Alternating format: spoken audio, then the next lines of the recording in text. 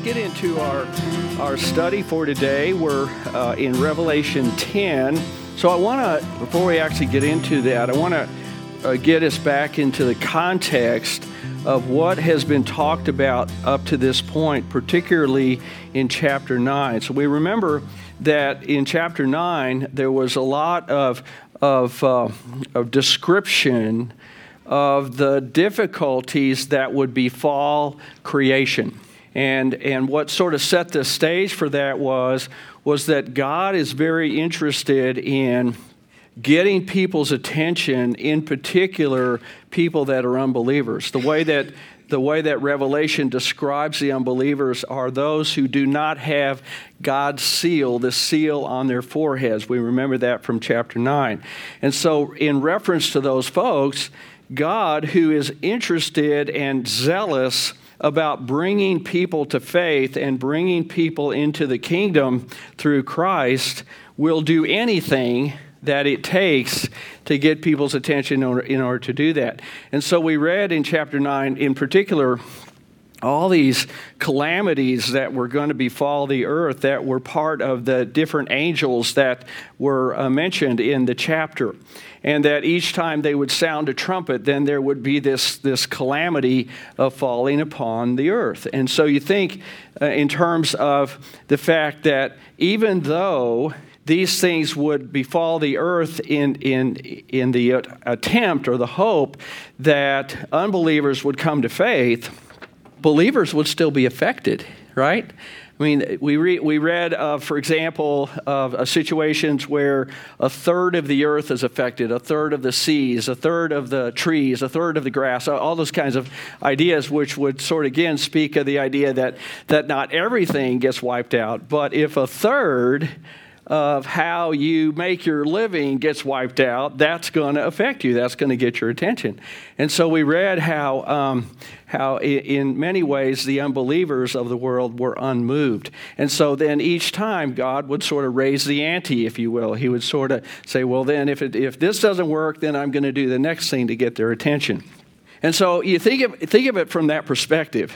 How willing are you and me to suffer for the sake of unbelievers whom God is trying to get their attention to come to faith? Ooh. I mean, that doesn't seem right. Right? Are they mean or nice? Pardon? Are they mean or nice people? Oh, that's what makes a difference, certainly, if they're mean or nice. Okay, well, let's just test your Christianity by saying they're really mean. Yeah. And they reject the faith. And they would persecute you and look at you and say, boy, you're just some ridiculous, guy or gal. And so they're not very nice about it. How willing are you and me to suffer for the sake of God's getting the attention of people that have yet to come to faith? Now, maybe we have a list of the way of people that we would do that for, right? And maybe they're the nice people, so we'll put them on the list, okay? Maybe you'd be willing to do that for a loved one, right? For your child, or for your parent, or for somebody that is in your sort of circle of people that you care about. Okay. We all probably have a list, a criteria by which we would say, well, I'd be willing to do that for them for a while. Okay? But what about for people that could care less? Would you be willing to? And the imagery that we get from the book of Revelation is, you're gonna. You're gonna. So the question becomes, how do we, who are the believers, who are living in the world that is affected by God's actions, albeit for a good cause, right? God's good cause is what? That God wants all people to be saved and come to the knowledge of the truth. That's what the Bible talks about, right? So how willing are we to maybe perhaps sacrifice some of our own security in life in order that might happen? Well, do we have a choice? We have a choice? Do we? Do we? Are you asking me? Oh, you're asking me. Okay. Yeah. Do Yeah. we have a choice as to whether we suffer No. for them or No, we don't. So then, I mean, the question's a moot point, right?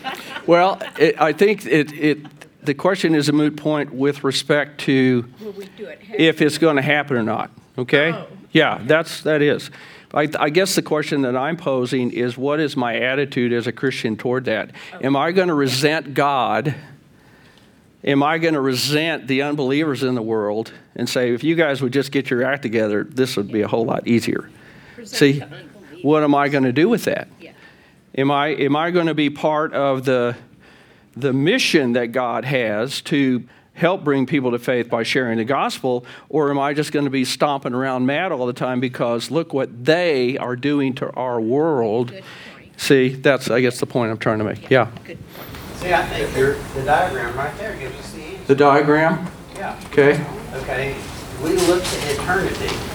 The question is really Satan's temptation, if you will.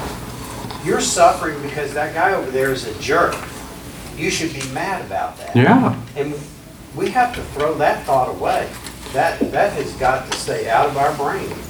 And eternity is what we look to. But if it enters your brain, what do you want us to do with it?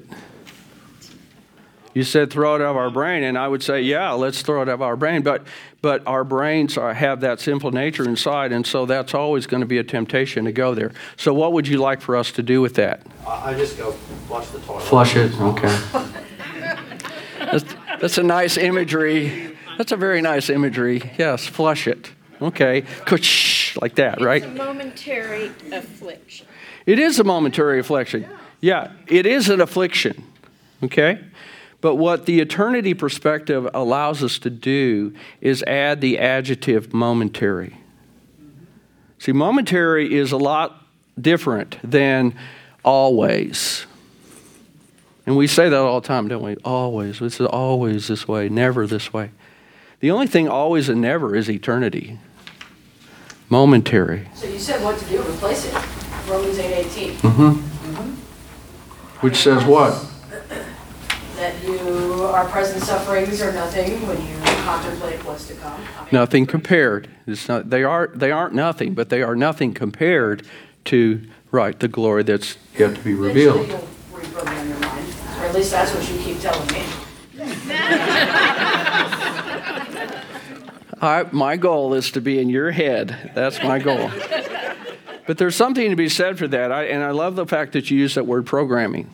It's not really a choice in life if you're programmed or not. The choice is with what?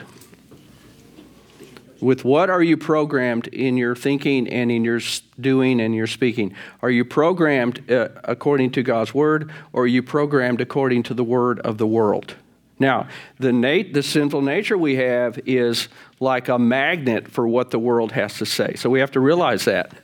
That's why it's very difficult for me to program myself in a positive way if I'm only focused on my own programming. If I only listen to my own self-talk, especially when the mean people show up, okay? That's going to be really hard. You know, in Pastor Coleman's sermon, I was thinking about that. Kind of drifted in and out of the sermon today, but when I did drift in, when he was talking about seeing God in things, and where the thought I had, this immediate thought, I thought, we didn't really see God when we were driving through Waco.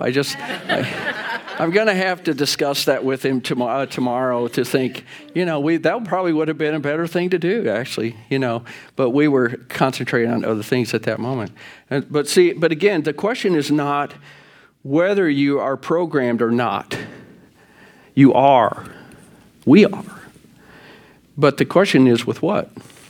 And either it's going to be that eternity perspective, or it's going to be all about the comforts and the security of life now and who's getting in the way of it. And if somebody's getting in the way of it, then how do I recapture that?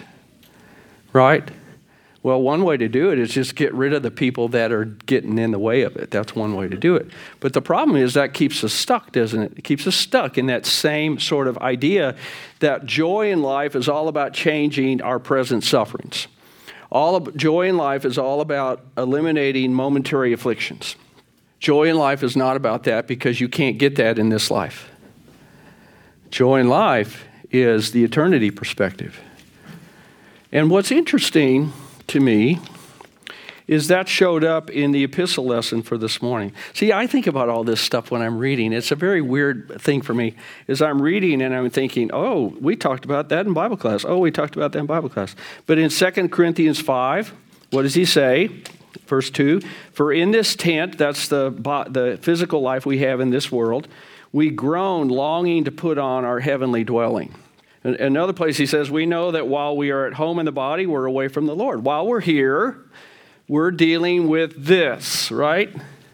But we long for this.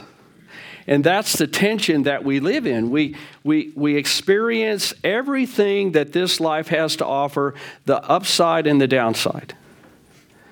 And when it's the downside, we can't wait to get to heaven.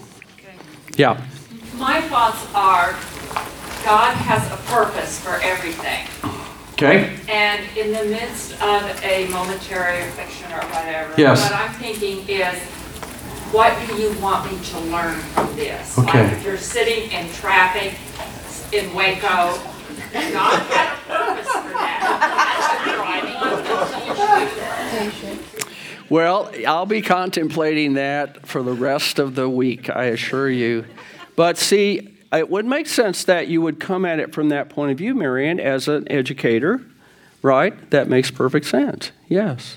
I was thinking as a pastor and a preacher, how will I include that in my next sermon? What is it that I will be advising people to do when it comes to I-35 in Waco? So there's, different things. Timothy.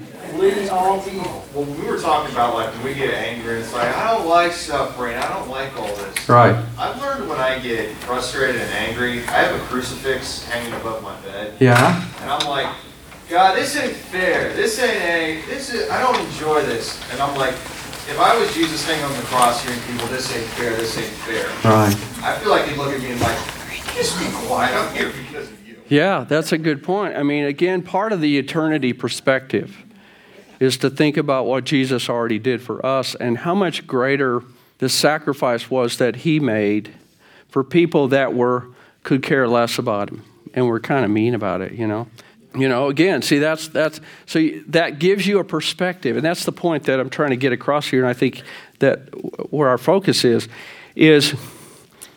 a lot of these things are going to happen. Sometimes they're going to happen because of what we've been reading in Revelation. Some things happen because there's evil in the world, even though hardly anybody ever wants to describe it that way. A lot of what happens is our own stupidity, frankly. I mean, we do this to ourselves, and then we look for somebody else to blame, right? So you put all those things together. The question is, in what way does your faith, and in particular your relationship with Jesus, impact that? It doesn't take it away. It doesn't mean that we become immune to this. We're in it. But it gives us a perspective. It gives us a place to go with it in our thinking so that we don't end up becoming hopeless people, embittered by everything going on around us and just saying, well, like that. It isn't that. It's a different perspective. It's a different point of view, and it's radical. And it's one that we can share with the world today because the world today is clueless about it. The world today is looking everywhere else for hope and meaning and purpose and a sense of what do we do with this? Okay, that's what the world's thinking. Well, let's just change this. Let's make everything fair, make everything wonderful. That's been tried a million times, and the only fair and wonderful place is heaven. And that's our destination. So let's share that with folks. Yeah, Carl. Your point is very well taken. We have two choices when a tribulation occurs. Mm-hmm. We can go, woe is me, and care only for ourselves, and we can still keep our faith doing that, Right. but it doesn't help anybody else. No. Or we can share our faith with others. We can say, woe are you, how can I help you? And suddenly people will say, this guy's different. This person is caring for me. Why? Even in the midst of it. That way it opens us up to share the word of God. And so God's purpose in tribulation says, what are you going to do with my tribulation? Make it good. And the thing is, I think to add to that, we don't really have to hide the fact that we are affected by the tribulation. I mean, I think sometimes we do that as Christians. We sort of want other people to think that somehow we rose above it, or somehow, oh, that didn't happen to me, or oh, I just always think that what gives a person's witness the greatest credibility and a sense of integrity is the fact that you have arrows in your rear end just like they do. And you're standing there sharing the gospel and the joy of Jesus with you, and you're going, like that. And that gives a sense of being authentic instead of kind of this sort of like stained glass, saint that is up in the stained glass, and we think, oh gosh, if only my life could be like that, to get real about it. But to be able to talk about it from the perspective of, I got present sufferings too. I got momentary afflictions, and some of them aren't momentary. See? But here's the difference. Here's the difference that eternity makes is the coolest thing, because it takes this with you to that, as opposed to, I'm just going to live in denial that these things are happening, or some sort of avoidance that, that couldn't have happened to me. Yeah, it does. Every single one of us has had one of those things or more. So that's the thing that I want to have us think about as we get into chapter 10, is that eternity perspective. And so what we're going to see in this first part of chapter 10 is this wonderful part of the vision, where what Jesus does is he provides to John some sense of hope and some sense of sort of lifting the spirit, even while we're dealing with the fact that God is allowing creation to suffer, or allowing creation to be impacted negatively by all these things that are going to happen. Okay, does that make sense? So let's look at verses 1 to 4. He says, "Then I saw another mighty angel coming down from heaven. He was robed in a cloud with a rainbow above his head. His face was like the sun, and his legs were like fiery pillars. He was holding a little scroll which lay open in his hand. He planted his right foot on the sea and his left foot on the land. And he gave a loud shout like the roar of a lion. And when he shouted, the voices of the seven thunders spoke. And when the seven thunders spoke, I was about to write, but I heard a voice from heaven say, 'Seal up what the seven thunders have said, and do not write it down.'" Now, we have another angel. So what we've seen up to this point, particularly in chapters 8 and 9, was that the presence of these angels with these trumpets was signaling that things were going to get worse on earth than better. And now what Jesus does is he provides this little interlude in that, where another angel comes on the scene, and this is an angel that carries with it a message of hope, that we should not and we need not lose heart, even when it seems that everything around us has fallen apart. That the Christian hope is beyond us, right? Because it comes from heaven, but it is within us because the kingdom of heaven is inside of us. And so notice the imagery that's given for this angel coming down from heaven. There's a cloud, there's a rainbow, there's the sun, and fiery pillars. What should that remind us of? Old Testament story, Exodus.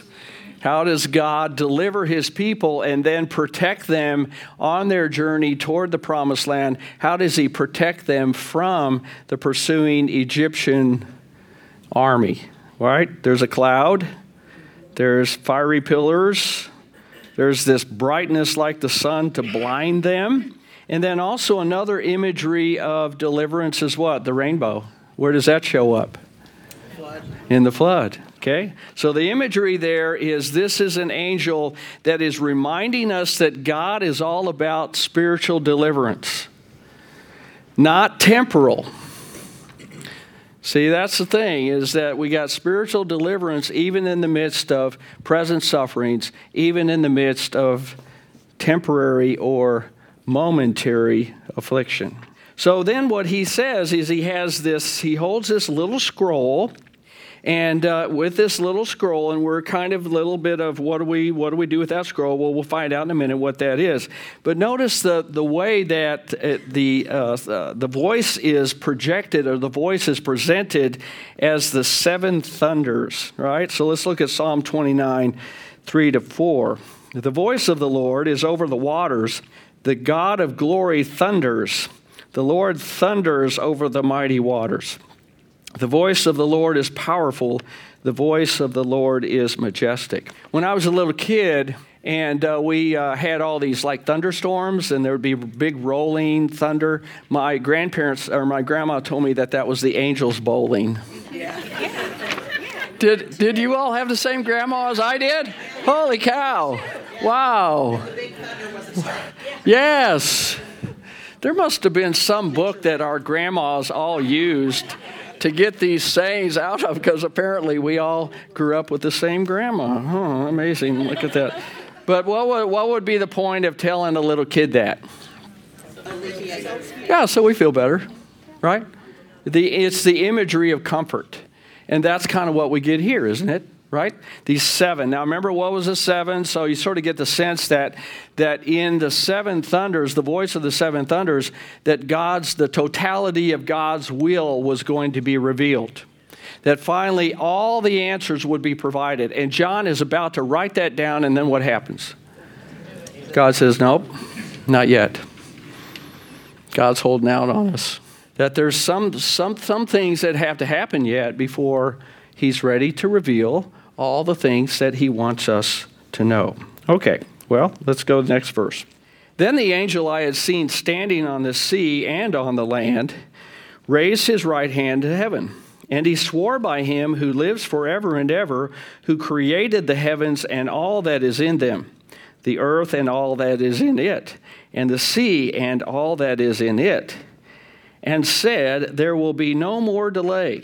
But in the days when the seventh angel is about to sound his trumpet, the mystery of God will be accomplished, just as he announced to his servants, the prophets. One of the things that jumps off the page for me in this little section of verses is that phrase, there will be no more delay. Because the angel is speaking it, but he is echoing the voices of every single Christian that is living in the reality of our present sufferings and also momentary afflictions. And what's interesting, and we've seen this already in the book of Revelation, in previous chapters, is there is this sort of sense of a little bit of impatience with God. You pick that up even earlier, can't remember the chapter, where there's the imagery of the souls of the martyrs that are under the altar, and they're crying out, how long do we have to wait, Lord? And I'm thinking, boy, don't they know it? They've been in heaven, and they're saying how long. We're living on earth, and we're saying how long. And again, notice how it works for us, is that when life is good, we're not asking how long. Have you noticed that? None of us is saying, oh, Lord, this is terrible. We're saying, oh, Lord, don't come. I got things to do. That's kind of what we're saying when life is good. But when life is tough, when suffering is upon us, when we're being afflicted in some way, boy, I tell you what, that's when heaven starts looking really good. And so there's this idea that there should be no more delay. So here's the question. What is holding God up? More people to come to him. More people to come to him. Yeah, to come into the faith. Well, why didn't he just zap them right away and then we could be done with it? Because he's God. That's the best answer because he's God. Okay. Well, let's go to the next page and see if another part of the Bible can help us with that. This is 2 Peter 3, 8 to 13. But do not forget this one thing, dear friends. With the Lord, a day is like 1,000 years, and 1,000 years are like a day.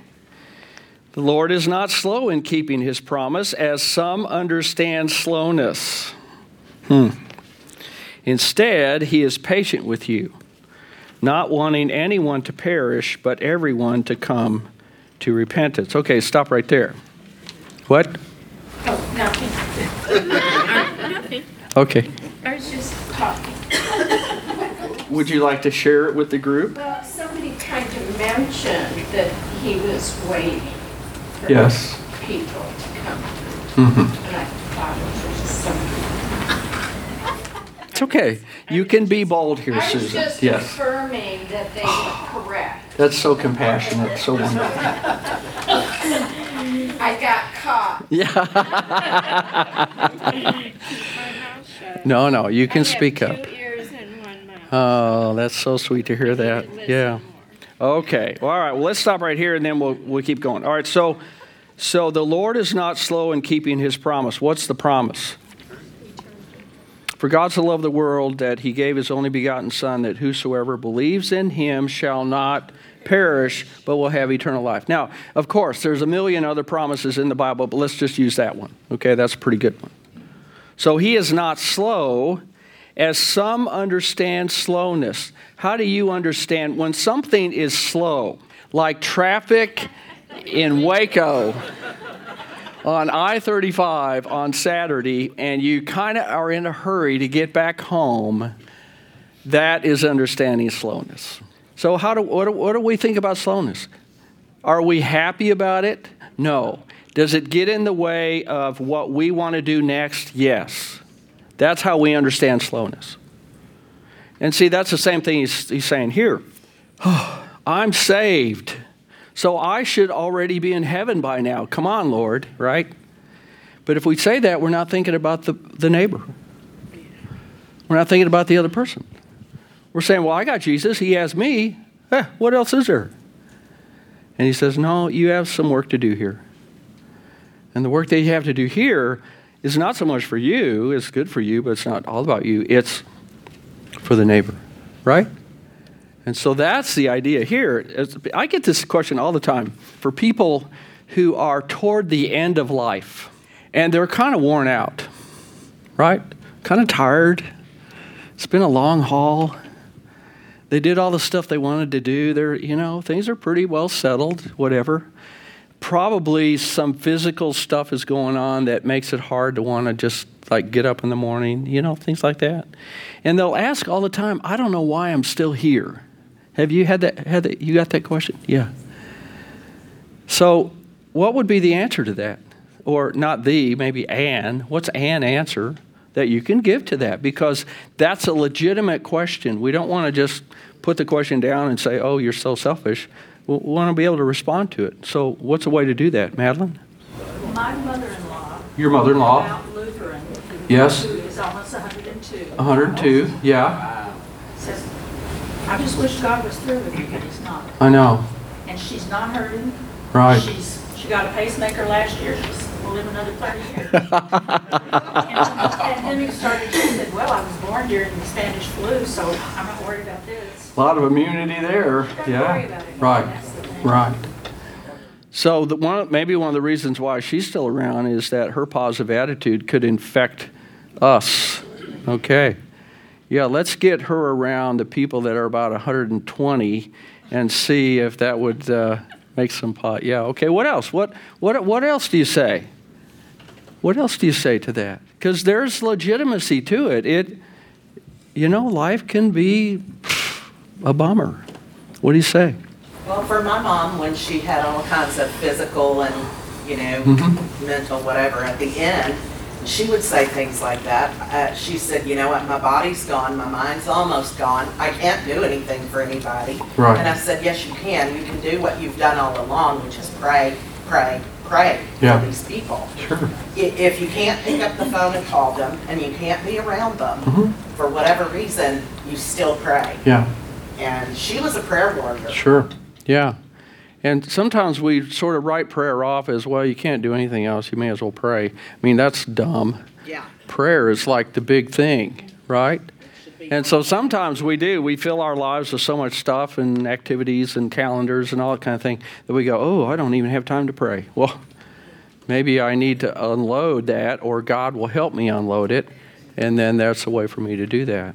I just like to say sometimes that, in the Bible where it talks about Jesus preparing the mansion for us, he's not yet done redecorating yours. So,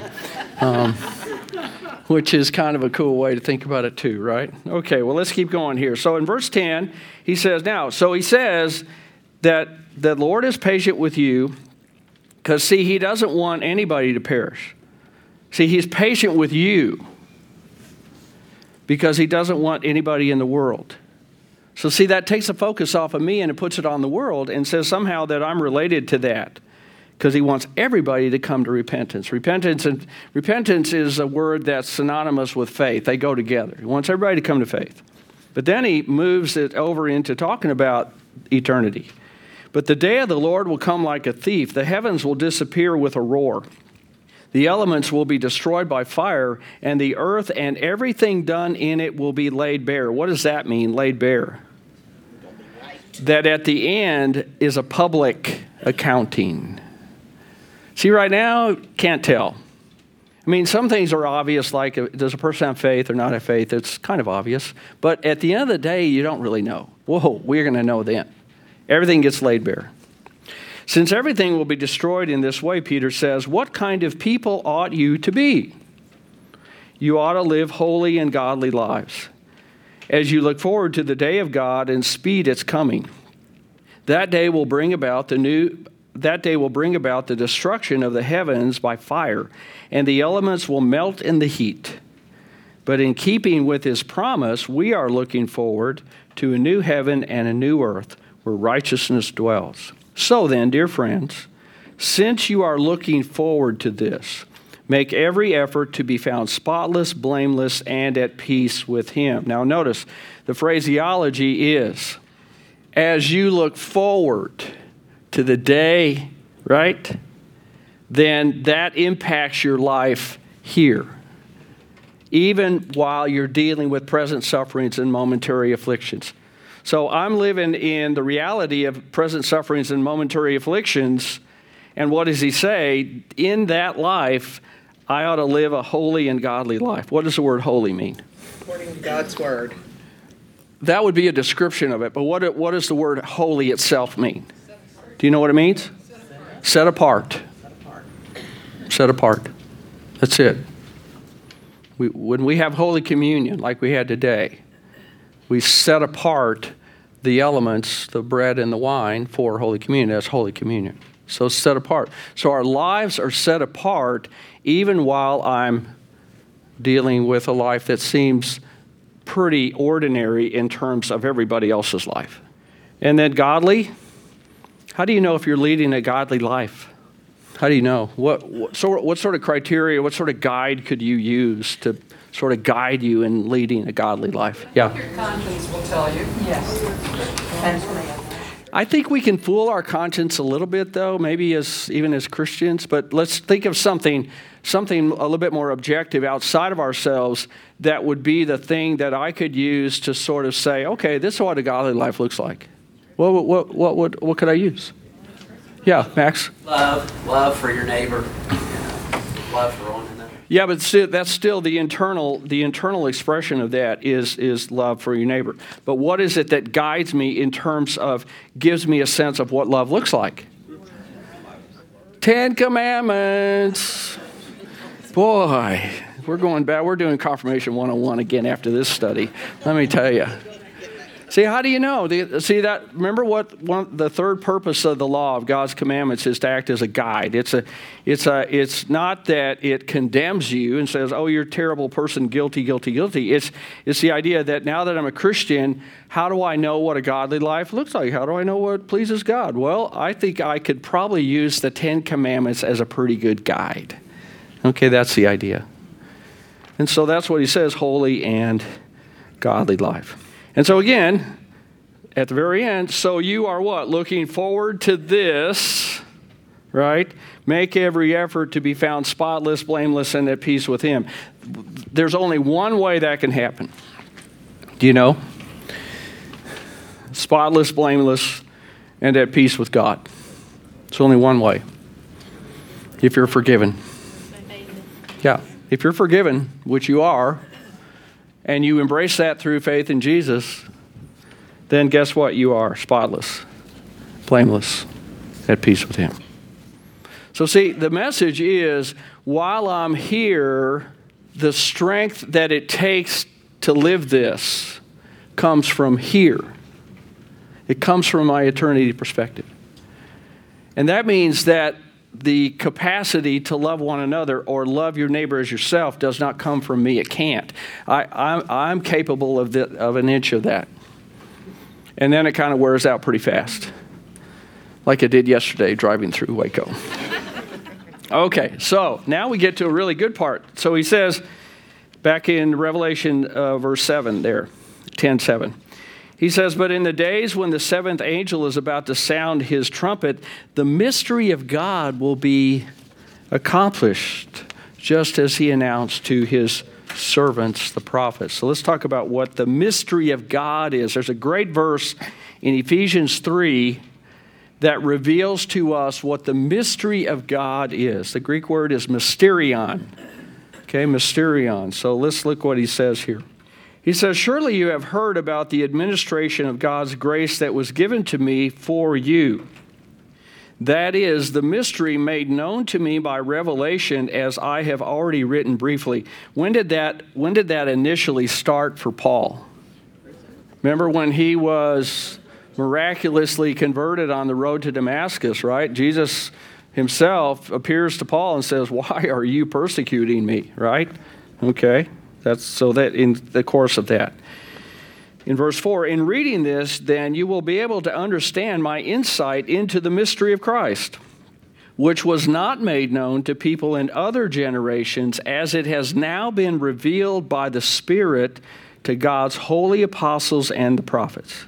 The mystery is that through the gospel, the Gentiles are heirs together with Israel, members together of one body, and sharers together in the promise in Christ Jesus. What's the mystery? What's the mystery of God's will? It was God's will all along that what?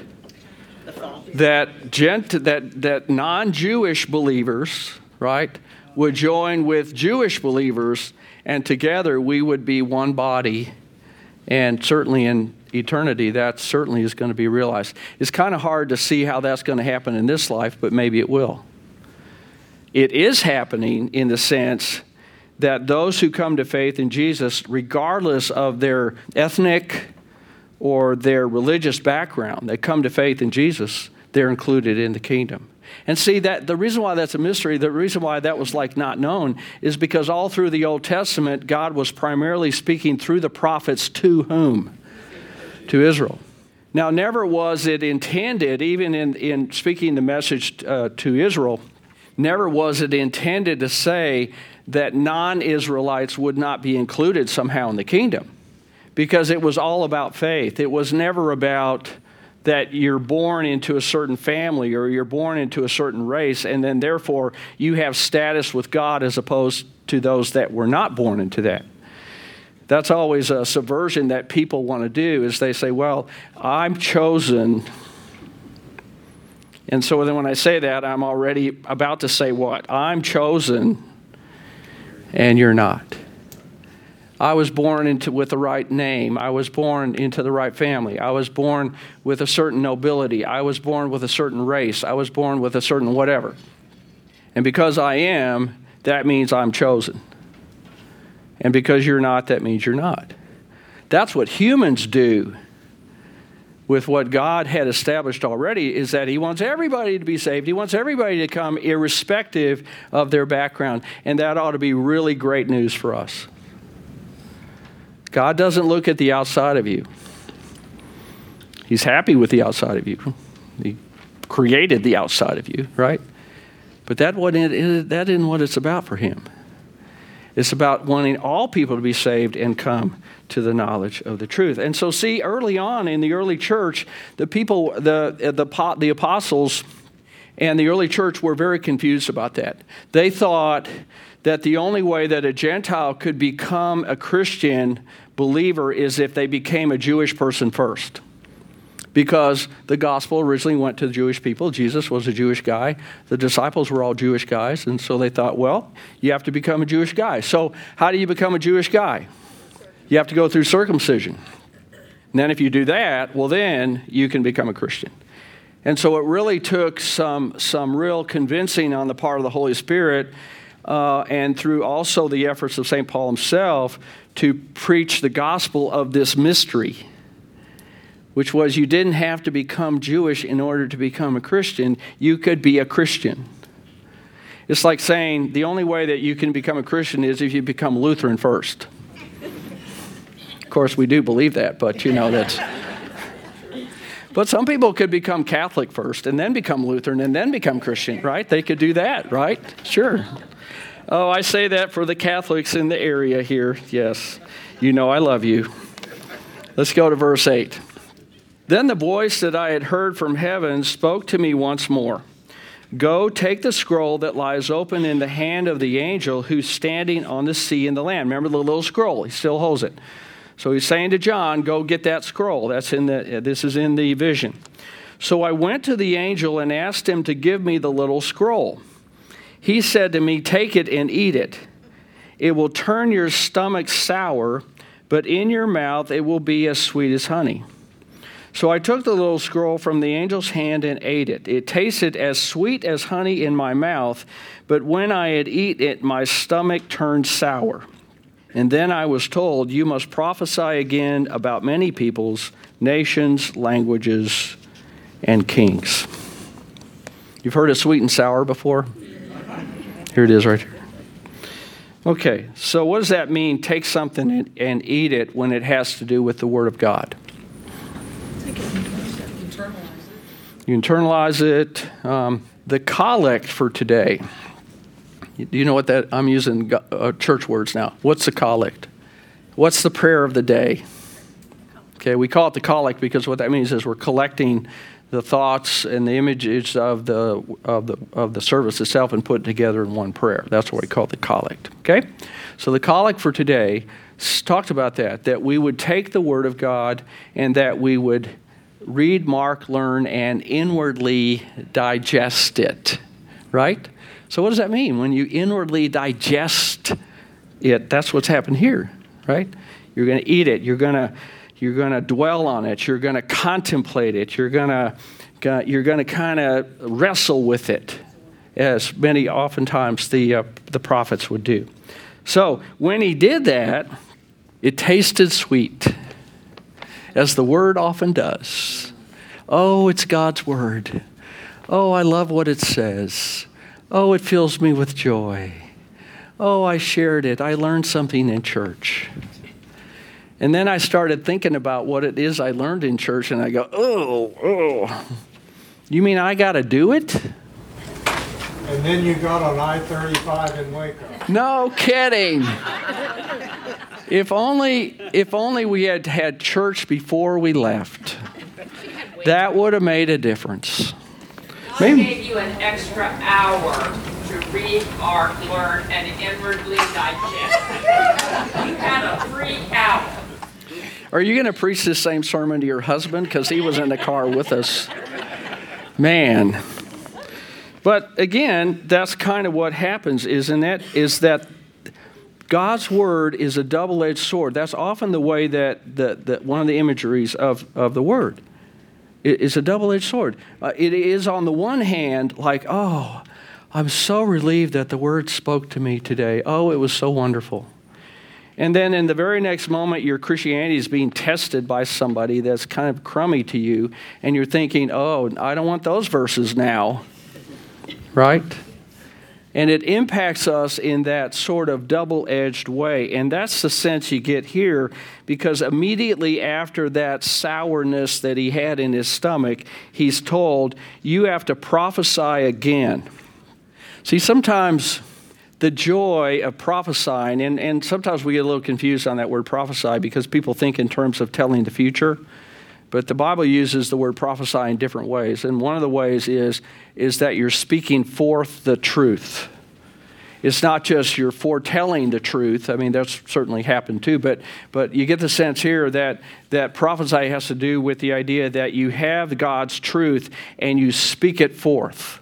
And when you do, you can count on people not being happy about what you're saying. And that's what we get that sense here. It's sweet as honey, but sometimes when you have to speak truth to people and they don't want to hear it, you're going to get blowback in your face. Right?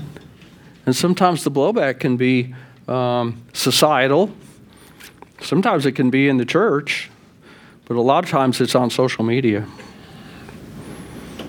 And you think, why can't people just see the joy in it? Why can't they just see the love in it? Why can't they just see heaven is the thing here? Well, there's a lot of different reasons for that.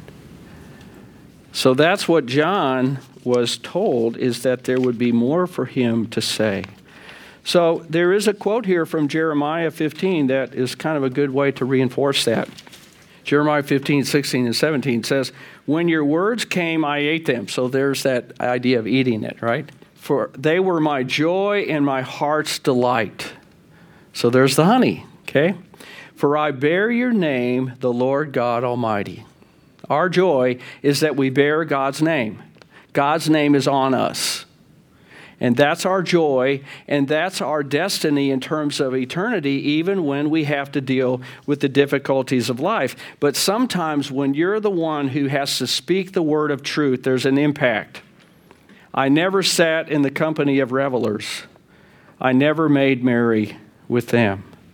I sat alone because your hand was on me, and you had filled me with indignation. Sometimes there is a price to pay if you're going to speak truth. Make sure it's God's truth. Okay, make sure of that. Make sure it's God's truth, not just our truth. But just recognize that sometimes when you speak truth in a world that does not want to hear it, is that the blowback is that you're going to be all by yourself. Now the beauty is you're not, right? You're not. But the human experience of it is that you might, in fact, suffer some sort of rejection. You might lose friends. You might have family members that don't invite you to the reunion. Okay? It's a real possibility. And so when that happens, or if that happens, where's the joy and the comfort and the hope that we find? Eternity perspective, right? Eternity perspective. Yeah, I don't like this. I would just as soon this not happen. But when it does, this is what gets me through it. Eternity gets you through it. Okay? All right, good stuff today. I think we can close. We're 5 minutes early. Do we know what to do with that? Look at that. We got through the whole chapter. Amazing. All right, let's close with prayer. Heavenly Father, thank you so much for the way that your word continues to speak to us in very clear and relevant words. We've often said that it was written so long ago, but it was like it was written yesterday. And there's so much that we need to draw from its wisdom and the fact that it feeds our sense of hope, our sense of security, not in this life, but in the joy of the life to come. And yet, Lord, we're still here. And so while we're still here, you have a job for us to do. You have a mission for us. The mission is to be a part of helping people hear the words of that great promise that you so love the world, and that you love the world that didn't love you enough to send your Son, that everyone who believes in him will not perish, but will have eternal life. That's our perspective. We can't always expect the world to get it. Sometimes the world doesn't even want to hear it.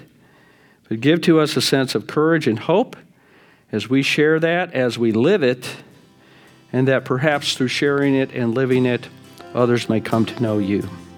So watch over us this week, dear Lord, in whatever it is that we deal with, whether it be traffic or whatever it is. We pray that you bless our time this week until we're together again. And we pray that in Jesus' name. Amen.